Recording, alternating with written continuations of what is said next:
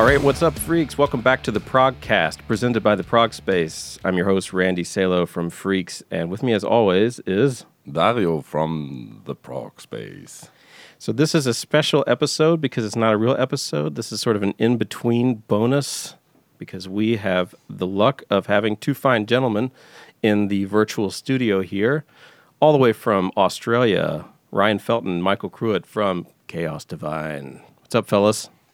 Hey, very well. Right. Good, thanks. Just getting into our evening. Just casually chatting across borders. Monday nighting it up. Yeah.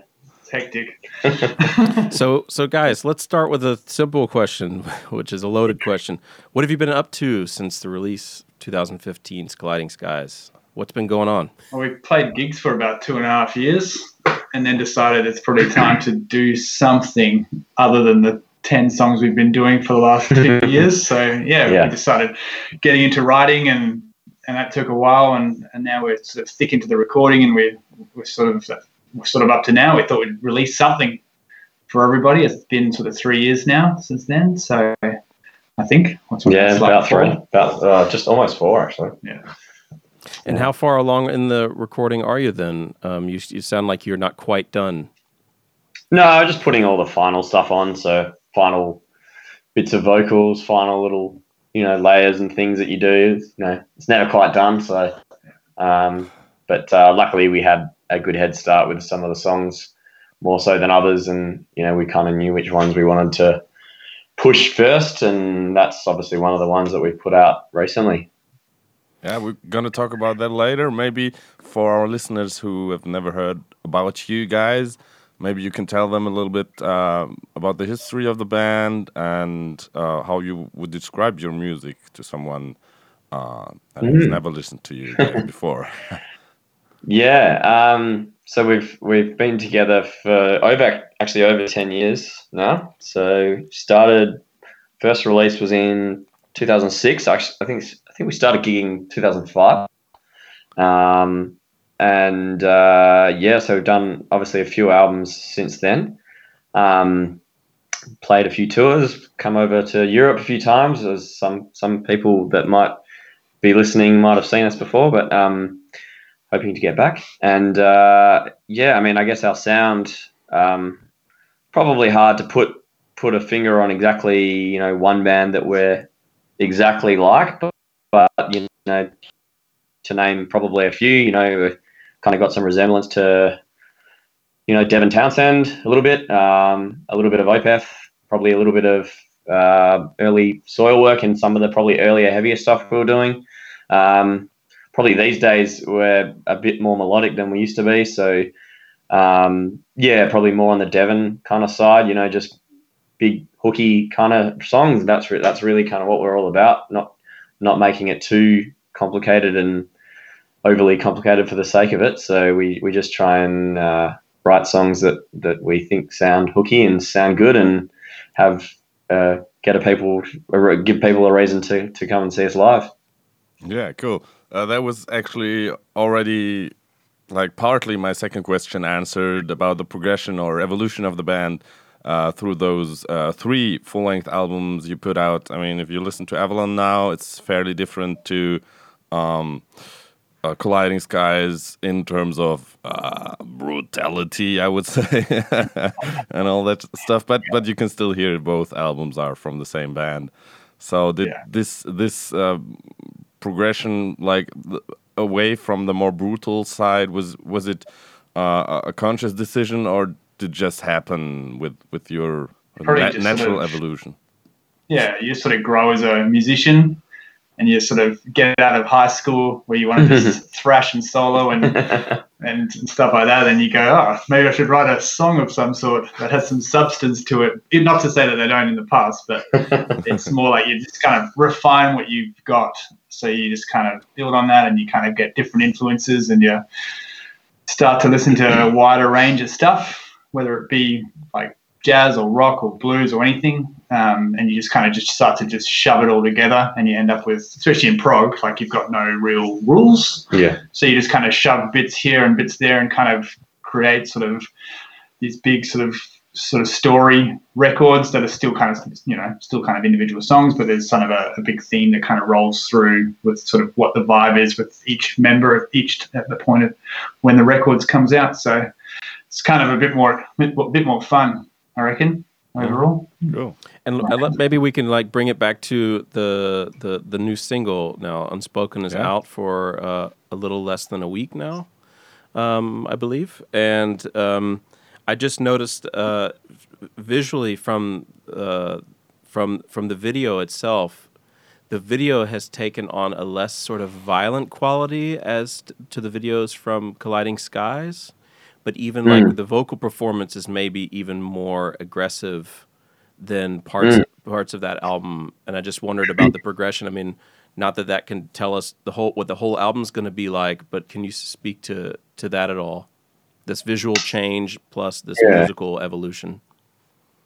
Yeah, I think I mean when we did the video for the song, we actually worked with an animator that put it together, and we actually didn't give him a lot of direction, to be honest. We knew we wanted something a little bit abstract, maybe a bit different from most music videos, because let's be honest, there's a ton of music videos coming out now where it's just the band playing to a bunch of lights going off in the background, and that's cool. But we just wanted, fire blasts. Yeah, our pyrotechnics budget is too low, so not enough explosions. So we told him we just kind of want something that suits the kind of the song lyrically, but doesn't necessarily need to fit into a typical metal looking video clip. And so I think he did a really good job of just kind of keeping it sort of subtle, sort of different. It's kind of a bit weird at first. You're not quite sure, what you're actually looking at. And it doesn't do a whole lot. But there's some subtle stuff in there that makes it sort of really kind of, I don't know, it gives this like weird ambience and a bit of a contrast to the music, which is kind of neat in a way. So, and I think the song itself, it's definitely got some heavy moments. We have actually sort of stepped things in a slightly heavier direction for this album, but we feel there's a pretty good mix of like what we're already doing with the last kind of couple of albums, but then just sort of moving things into a bit of a different new territory and doing things slightly heavier in parts and just keeping it a bit dynamic. So that's a good sort of almost test for the album, with that track. It's got a bit of everything.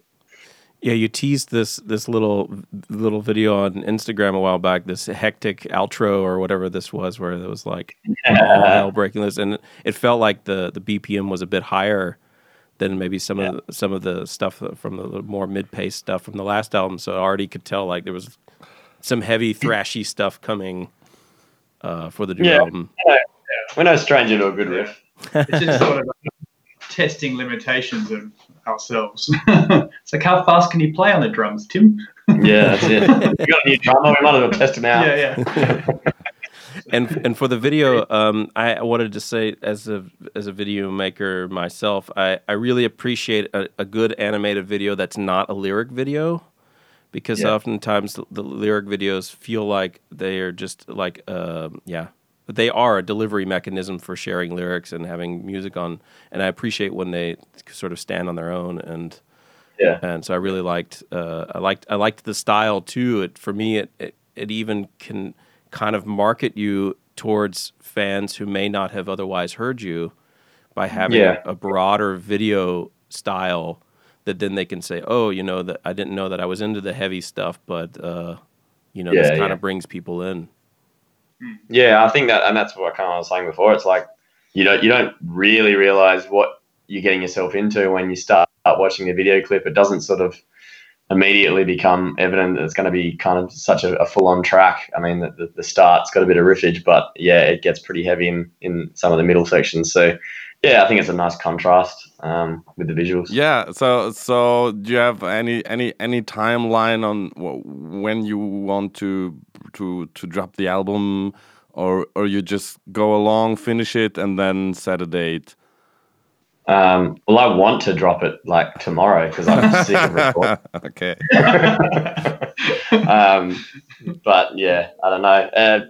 it's still got a little bit to go, to be honest. Like there's just things that we kind of want to make sure we get right, and we've got planned to do another single probably before we actually release the album. So we'll probably try and build ourselves up a little bit more this time than just releasing the album for the sake of releasing it. So we obviously want to keep the momentum going. So yeah, we'll probably do another single, but hopefully kind of back half of the year, sort of October-ish maybe, it might be something getting pretty close. So okay, but there's a few things that have to kind of line up, and sort of started the release cycle has started, like the first singles out, and then you've got kind of something to build on now. So we'll put out, obviously what you said, a second single, do some shows or something, and then just really hit the album hard once you've got that sort of drive. Because we sort of slowed down for a year before this release, or before the end of or start of this year. So yeah, just really started trying to pick it back up and get moving again, which is cool. But we've got a good vehicle for that at the same time. So yeah, it'll be an interesting year. And you're working with a distributor, Firestarter, who you've been with for a couple of albums, right? Yeah, we've been using them since we started. I've known Adam, the kind of the main, I guess, instigator of that, and him and his wife run that company just from home, and they do a really good job. I guess it's easy to kind of want to, we have to get a label and we have to be on a label to make an album and make it properly. But I don't know, it kind of comes back to the point where it's like you kind of just want people that are on your side working for you and doing the right things and giving you the opportunities to talk to the right people. And so I think, short of having a label, they've been really, really helpful in just making sure what we're doing is being seen and being accessed by absolutely everyone it can be. I think for us going forward, we've probably got a bit more work to do in like just PR, like just making sure people are getting connected with us. But, for us, the whole question around having a label versus just having a really cooperative kind of distributor that we can use is, it makes it a bit easier for us, and it's sort of less onerous almost to keep rolling with that mechanism to release our music. Yeah, I mean, this is kind of a fascinating concept. I mean, it sounds like they go a bit beyond what a normal distributor would do, but on the same hand, I mean, the point for them would be to sell albums and to have the singles played everywhere and have it played everywhere. So it benefits them too to do that kind of PR. But that's cool that they can help open doors. That was going to be my next question, is kind of like working with a distributor in this way and self-releasing. Of course, you have to handle a lot of the PR yourself and organizing, marketing, and stuff like that. But I guess it sounds like they're sort of helping you open doors and get it out to the right people. That's it. I mean, we've had the help of a guy in Australia that does a lot of metal PR now for a lot of big bands, and he helped with this single.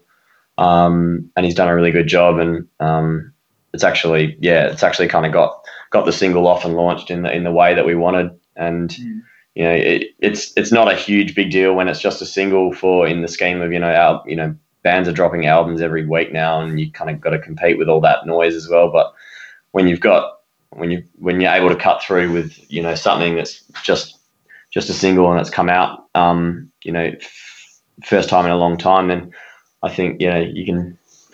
It's easy to underestimate how hard that is to cut through when that's all you've kind of got to release. Yeah, absolutely. And does Firestarter do the physical distribution of your stuff, or just digital, or do you share that role somehow? No, they're doing everything for us now. Yeah. In Australia, we don't have an official overseas distributor or a label or anything like that yet, but they do obviously have connections to be able to sell internationally. We obviously do a lot of online sales now anyway, but so they look after all of our Australian physical and digital sales as well. Yeah, I guess they're gonna give a batch of CDs to Just for Kicks, for example, for Germany, the to go to Prague mail order here in Germany. So. That's kind like of laser what I CD would expect. Yeah, laser CD for the US. Yeah, and we've got people we're going to sort of, I guess, hook up with in terms of just broadening the music into Europe and UK. It's obviously like that's the main kind of other market for us. So that's kind of where we want to really push the music outside of Australia. So in terms of pushing it outside of Australia, do you have already in the works plans for how you want to tour this album once it's out?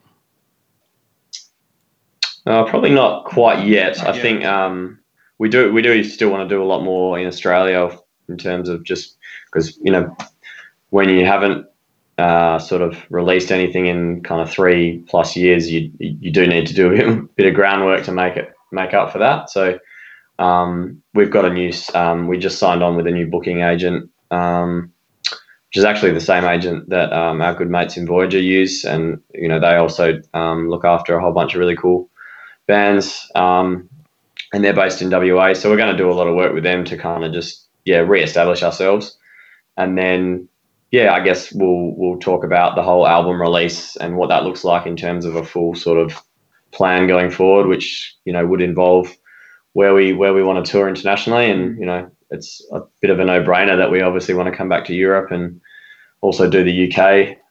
We haven't really done a UK run properly before. We played a show over there, but it was only a one-off, so it'd be good to actually kind of have something a little bit more long-term, a bit more strategic and a bit more planning. And also trying like for maybe the Asian market as well, like just, you know, it's just north of us. So just being able to kind of have a good crack at it when we do get to it. So let me ask you a 2-part question, and I think half of it is what we wanted to talk about together anyway. You mentioned like working with Beardfoot Bookings is the new booker I think you're talking about, in kind of reestablishing yourself in Australia. Because Prague is sort of international to a great degree, how important is it for you to build the sort of local Australian community before like pushing further out into the larger world of Prague? How much of the work that you do in Australia to build your brand and your band affects how you do outside? I think sort of getting a good go in Australia is pretty key. I mean, in terms of just getting the following and sort of the gigs under your belt and stuff that's local or stuff that's accessible to us sort of every sort of few months that's what the sort of focus is in Australia, and it's trying to trying to move away from kind of just taking a support gig, but trying to really push like headline shows for ourselves and just trying to build up the band again in that sort of fashion, like coming into the new record, and then you've got a really nice foothold to kind of step into another area. So whether to push into Europe again and stuff like that, you've kind of got that sort of like gigging background again from that record, and you've got sort of that following locally, and you've got kind of a bit more drive when you do sort of go and push towards something else. So whether it be like a US thing or whether it be in Asia or Europe, they're all going to help no matter what. I think just having that sort of push and that sort of following is always always super helpful. If you're no one here, you're no one there probably. Maybe, I don't know. The second part of the question, I think we both wanted to talk about this, was like Australia in general. Being an observant and a part of the international prog community for quite some years, I had the impression that for some points in history, I say, or at some points there seems to be a hotspot of prog growing in different countries. I mean, with at the beginning of the millennium, I think, or in some way mid-noughties, with the start of Riverside growing, there was this Polish prog scene suddenly bringing a lot of prog bands, really good prog bands out of Poland. And the last years, I had the impression that the Australian prog scene is really brimming with talent and a lot of amazing bands, with like the Perth chapter with you guys and Voyager, and then obviously from the other side of the country, Caligula's Horse, and before that it was Arcane, and a whole lot of really quality prog bands that seem to grow in that Australian prog scene. It kind of carries a brand in itself in a way. Yeah. So how's your take on the Australian prog scene as such? Yeah, it's interesting because I think we get like it used to not be the case that prog was associated with like Australian metal exports. It was like it was probably heavier stuff like Psychroptic and even before that, you know, Alarm stuff like that. Yeah, just nothing that was really you could say you know Australia has a prog brand. But it's interesting that when you think of prog bands that are doing well in Australia now, it's actually very closely linked to the change. I guess it's a slight change in like what's really popular in heavy music at the moment is like that bordering kind of almost that sort of like new. I don't want to say gent, but like that kind of very young sounding metal band type approach.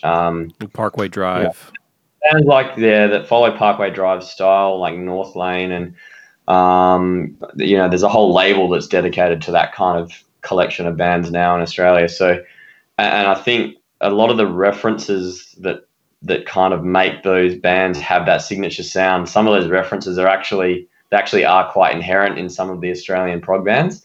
You know, Circles, Voyager, Caligula's Horse, ourselves. There is a bit of a common, you know, sort of sound in those bands. Some do it more than others. You know, Circle's probably a little bit closer to that end of the spectrum. So I think, it's interesting to see how the change in style in other metal genres in Australia has actually affected how prog bands can market themselves, and to even to a great extent how they actually write music. Because I think there's actually a whole redefined sort of sound that's happened. And yeah, we've always sort of sat slightly outside of, well, kind of what I guess, you know, Caligula's and all those kind of bands are doing. We don't probably go down the same stylistic path that they do. But you know, I guess you could put us in that same group. So it is interesting. There's a lot of variation as well. So hopefully that sound is something that, you know, other countries really like to hear, and it seems to be kind of well received when they come over. And there is a lot of appetite for it because it is very good. You know, there's a lot of similar bands over in Europe and UK that are like that as well. So yeah. There's just like generally a lot of like live music again. There's a lot of musicians around again, like sort of a festival scene back up again in the heavier fashion. So we used to have big Soundwave and a few of those sort of big festivals that ran all through for many years and sort of died and fizzled out in the 2000s-ish. And that's really sort of picked back up now with those sort of like download festivals and unified gatherings and all those sort of things. So like that sort of heavier music and sort of stuff's coming back in a sort of a bigger way, and that gives that sort of option for, you know, them to diversify on their lineups by having prog bands and sort of not just a heavy band. Yeah. It can go to anyone who sort of plays music that's similar or close to it. So I think there's a good movement, especially over the last few years. Yeah. Speaking of the festival thing, I did want to ask you about the Don't Kill Live Music, because we've been hearing a lot about that over here. The whole there was an issue, right? Wasn't it that your government wanted to impose stricter rules on festivals? Yeah. Can you give us some context? Yeah, so that was over in the East Coast. Yep. And from what I understand, they wanted to basically crunch down on festival music because they just didn't. They basically only saw the negatives on, and they sort of, I guess what they were doing is lumping all music festivals into the same category, and you know, you get a lot of drug problems. You get a lot of violence and stuff from certain types of festivals, but you certainly hardly ever get from a metal festival. And I guess, that was the issue for a whole lot of people is the fact that, music festivals for bands like us and for others and heavy bands, it's just such a big part of what you strive to do and strive to be a part of, as you guys know, in Europe, that's that culture of having a festival each year that you're going to go to, and it's such a big deal for so many people. So I don't know what the latest is on that, actually. They drop that for anyway, there's lots of rallies and things like that. Yeah. And I think that was all the back there. They're sort of trying to sort of enforce lockout laws and everything. It was quite a long sort of chain of events that sort of led all the way up to those sorts of things, the bigger scale sort of would have not have festivals and stuff like that. It's probably stemmed from a lot of other reasons that sort of grew up into that. But having lockout laws where things close early and you can only have 3 bands on instead of 5 bands, they all join together and sort of put sort of negative sort of just I don't know. And Sydney's having massive issues with those laws, and it's closing venues and stuff because it means that people are aren't going there because the bands aren't going there, so they're losing business and they have to close venues. So it's it's a bit of a shame. Yeah. Damn. But we move on. Yeah. I have one more question in the touring thing. I think it's an obvious answer, but how difficult is it for an Australian band to go abroad and tour, to get out of the country and the continent and go further? It's a swim. It's hard. It's hard because it's not a question of why don't you should do it and bands. Every band realizes they should be doing it. It's just a case of trying to line everything up, and not just financially. It's like a timing thing as well. You're putting so much money and time into preparing to do it that you have to make sure that when you do it, it's for the right reasons. And we've had experiences where we've been over there and we've been playing shows that it hasn't worked out as well, but that's all part of learning how to do it. And then you play the 1 or 2 shows that make it really kind of fun and worthwhile. Prog Power, obviously. But I think it's something that every band at some point in their time should do, just so that they can have the knowledge of what it actually is, as opposed to what you might think it is when you're starting out as a band, because it's so very different. And the realities of how hard it is to just deal with things like where we're going to get gear from, and how do we hire amps because we can't take all that stuff on the plane, and what are some other bands we can play with, and there's just a huge number of questions that you need to figure out that you can only do by just sort of doing it the hard way and going over there and trying it. So it's difficult, but it's something that's just so much fun at the end of the day. It doesn't. Yeah, as long as you've got a bit of cash and you can do it yourselves, it's pretty fun. You had the chance to play with a lot of big names in Australia, and I just wonder, from an outside perspective, does that sometimes make it easier for bands in Australia, or harder? Is the scene there really dense with bands, and only a few kind of pop above the surface, or? You do definitely get similar bands doing those kind of shows. I wouldn't say there's a heap of bands in our scene that really crowd the space. There's a lot of heavy bands, obviously, but they are quite segmented. And so I guess when we have prog bands and stuff that come to Australia, or heavy prog bands that come to Australia, there is a good opportunity, that the kind of the 6 or 7 bands that are in our kind of circle that we know of and we're friends with, that they do have a good opportunity to play, and you do get to know them as well. So I think it probably makes it a little easier that we have all those cool tours that are coming now, because for a while we actually weren't getting that many at all.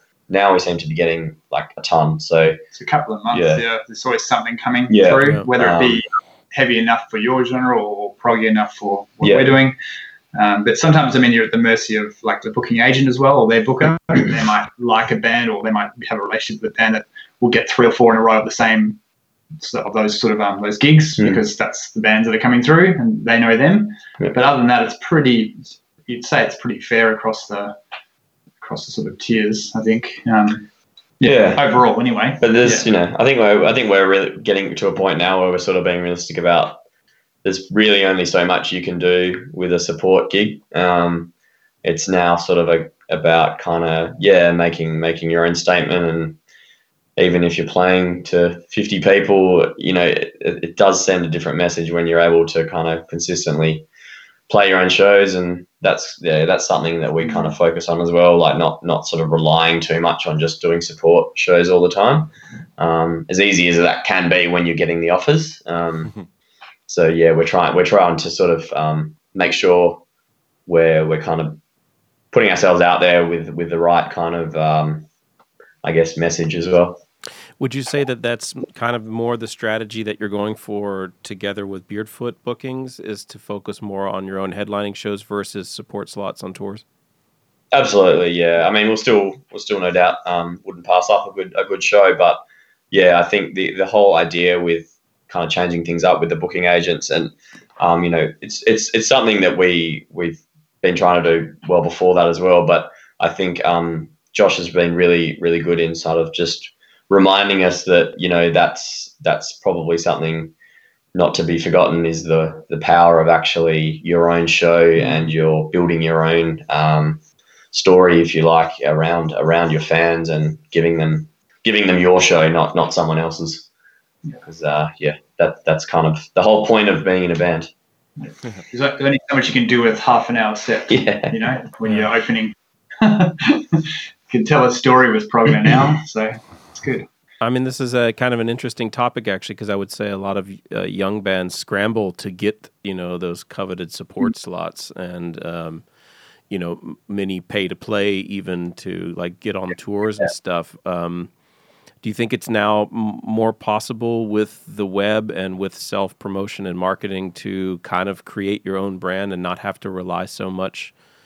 Or do you feel that maybe this can hurt you more in the long run if you focus more on supporting bigger bands, hoping to become big, versus focusing on your own fans and growing?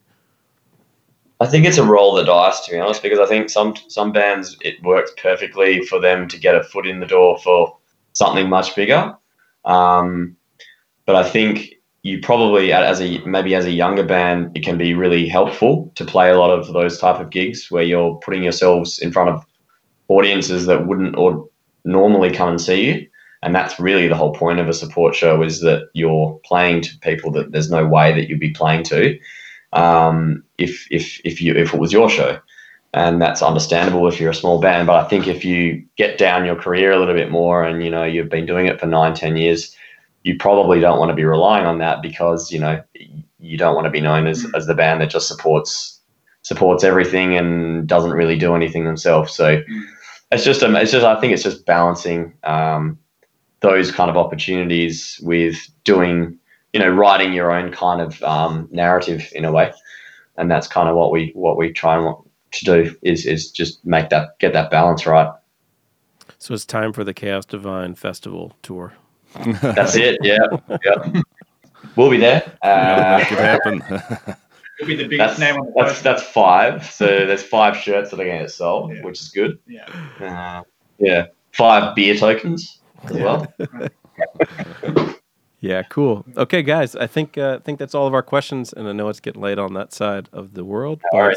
Thanks so much for taking the time and talking to us. We're really looking forward to the new album. Sounds like it'll be a little bit of a wait, but keep plugging in those cool singles, and we can't wait to hear them. Okay, cool. All right, Thanks, fellas. guys. Thank you, guys. Take Have a care. great evening. See you soon. See ya. The Freaks Progcast, presented by the Prog Space, is a production of Stuus Media and is recorded at the Moonbase Studios in Munich. The show is produced by Janine Stangl, Blake Lewis, Kai Metzner, Dario Albrecht, and myself, Randy M. Salo. Our theme music is provided by This Is Not an Elephant. Thanks for tuning in, freaks. See you next time. Freaks out.